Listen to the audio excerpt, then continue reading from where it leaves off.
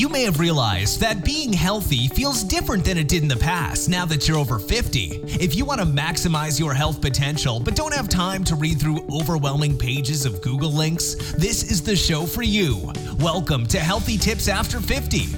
We love doing the research, finding solutions, talking to health experts, and learning what works and what doesn't. Now, your host. She spent the last 25 years dedicated to feeling her best and is here to share her best findings with you, Susan Rosen.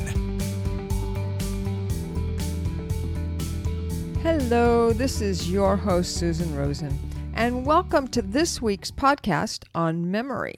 I'm going to be talking about some common misconceptions about memory and also a few things that can help us to improve our memories. The first misconception about memory is that they are accurate, that your memories are accurate. Turns out that they are remarkably inaccurate. In fact, they're so inaccurate that each time we bring up the memory, it may be a little different. And that can be caused by how we're feeling at the moment in time that we're remembering it, or the emotions that the memory brings up for us as we relate the memory to someone else. The thing I find most interesting about that is it explains why multiple eyewitnesses of an event will each tell a different story of what they say happened, showing that people are unreliable witnesses at best. In fact, some people have been found to not only misremember events, they remember specific details or even entire events that never happened. Even having a high confidence level in your memory or in that particular memory is not a good measure of its accuracy. On the other hand, repressed memories, especially in childhood, are not a usual phenomenon, except, of course, in TV, movies, and books. Studies have found that people who have experienced early trauma in their lives are not likely to either repress it or forget it. The next misconception is the common belief that loss of memory is always a sign of dementia. As all of us older adults know, forgetting something or having memory lapses is quite common. But it is actually more a result of age deterioration of the hippocampus region in your brain and has nothing to do with dementia.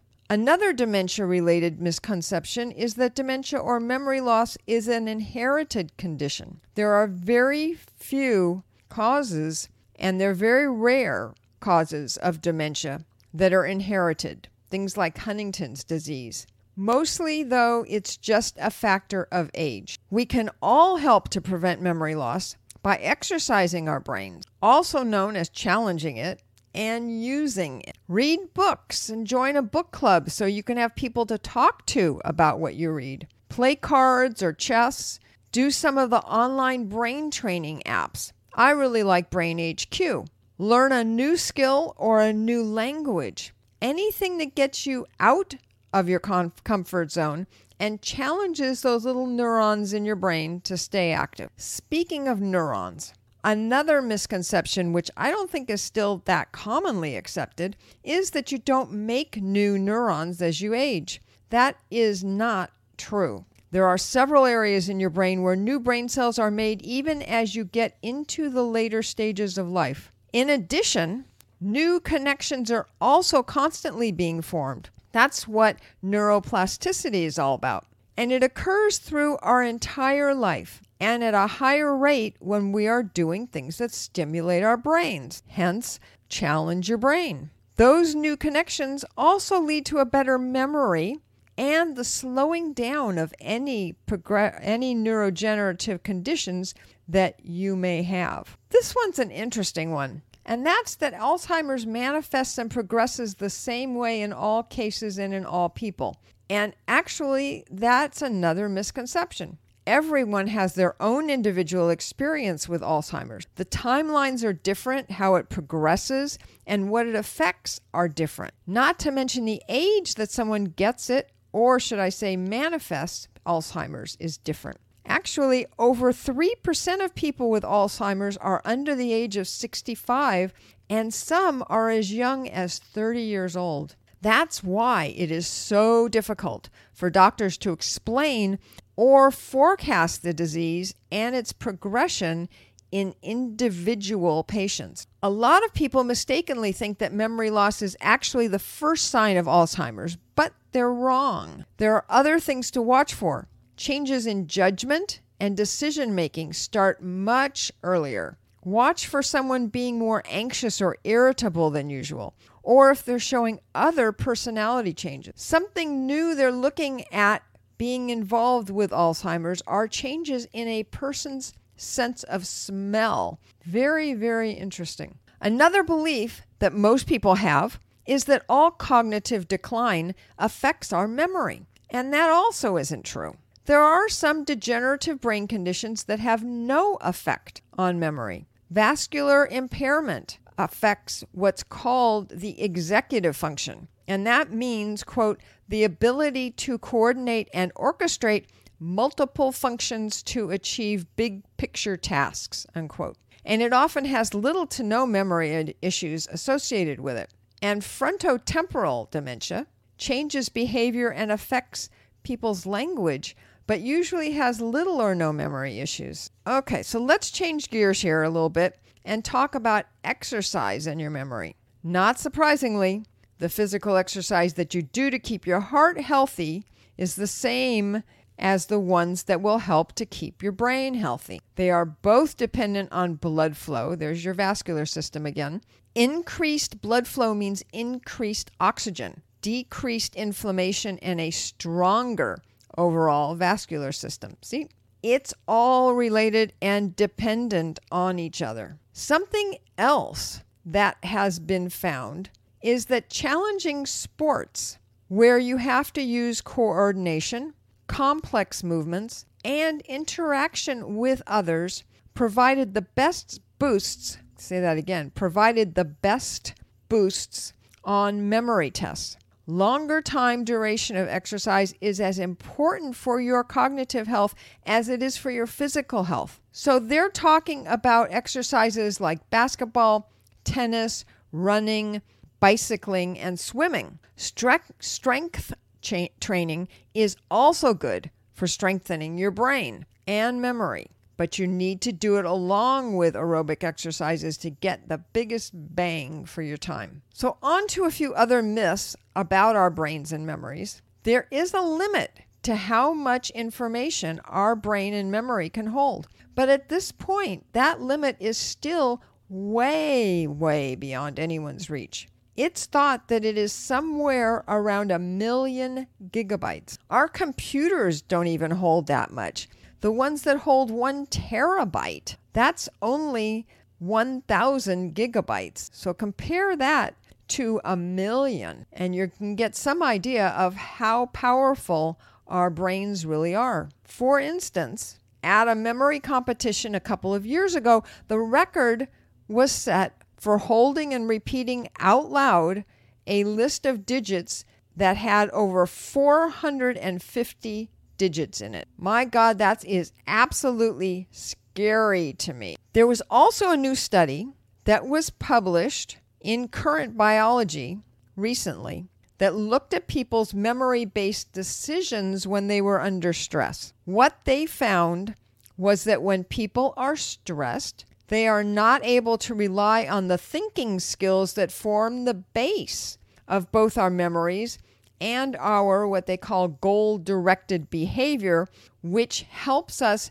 to make efficient or innovative decisions. So to come up with new and different and better ways to accomplish things. The study was conducted using virtual reality headsets, isn't that interesting, where they simulated being in a town, and the people who they were studying went around the town and explored it, and they were told to travel to a particular destination. One group was given an added stressor and the other wasn't. The group with the added stress were less likely to take shortcuts or plan a better route, while the group without the stress found very interesting and novel shortcuts and figured out the most efficient routes.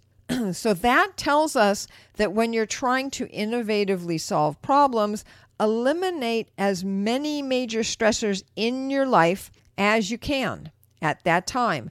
And of course, don't forget to breathe. We all do that, and when we get stressed, we all tend to start taking shorter breaths, or we hold our breath. And that's not good for your brain either, because your brain needs that oxygen. So take a deep breath and you'll feel your whole body, including your brain, relax and start working better. On a related but different note, I'll also mention that when you are with someone who does have memory loss and they're saying or remembering something that you know is incorrect, don't cut them off and try and correct them. It's not abnormal, and we've all done it, to jump in and tell them what actually happened or the right word to use or who's in a picture. But don't. Correcting them can actually create a bigger problem because they can get confused, embarrassed, or agitated about it. And the emotional trauma from that can cause more unneeded stress to their brain and in their lives. If they ask you a specific question about some memory or a word they can't remember, you can answer or you can evade the whole subject, depending on the situation and who it is. You'll know best when the situation comes up. Just don't say anything unless you are specifically asked, and sometimes not even then. As the last part of our discussion of memory, I wanted to remind you that eating more fish and vegetables can really help to protect your memory. In particular, the Mediterranean diet, which you know is one of my favorites, is a very good way of eating to support your memory and, of course, your brain and the rest of your body. Lots of vegetables, fish, whole fruits, olive oil, nuts, grains, and legumes, which are beans. Little or no red meat, and only 1 glass of red wine a day if you have the need to drink. And I personally do like my glass of red wine, although I don't have it every day. The results of a 10-year study of people on the Mediterranean diet showed that those who adhered the closest to the diet guidelines were found to have the lowest risk of cognitive impairment. So if you want to make the transition yourself, there are a lot of good articles and books available out there to help you do it, with recipes and daily meal plans. I'll add a couple of books I especially like into the show notes, and you can also find them on the resources page at my website, healthytipsafter50.com. So I hope you got some good information today. Information that you can use to help your brain and memory, or perhaps a friend or a family member. Next week, I'm hoping to have another interesting interview with a healthy eating expert and coach. And I'm really looking forward to bringing that to you. And also wanted to remind you that if you're having any feelings of overwhelm or worry or uncertainty due to the resurgence of COVID-19, please get in touch and I can help you to find more balance and resilience in your life. I know that it always helps to have somebody to talk to. And as always, I will remind you that I am not a doctor, and the information in this podcast is not meant to be medical advice. If you are having medical issues, please call your own doctor or go to your local emergency facility for help. And I look forward to talking to all of you again next week. This has been Healthy Tips After 50 with Susan Rosen. To stay on the cutting edge of the most effective health strategies, subscribe to this podcast and let us know what you thought of the show with a comment or like on iTunes. Visit healthytipsafter50.com for this episode's show notes, more resources, and free offers.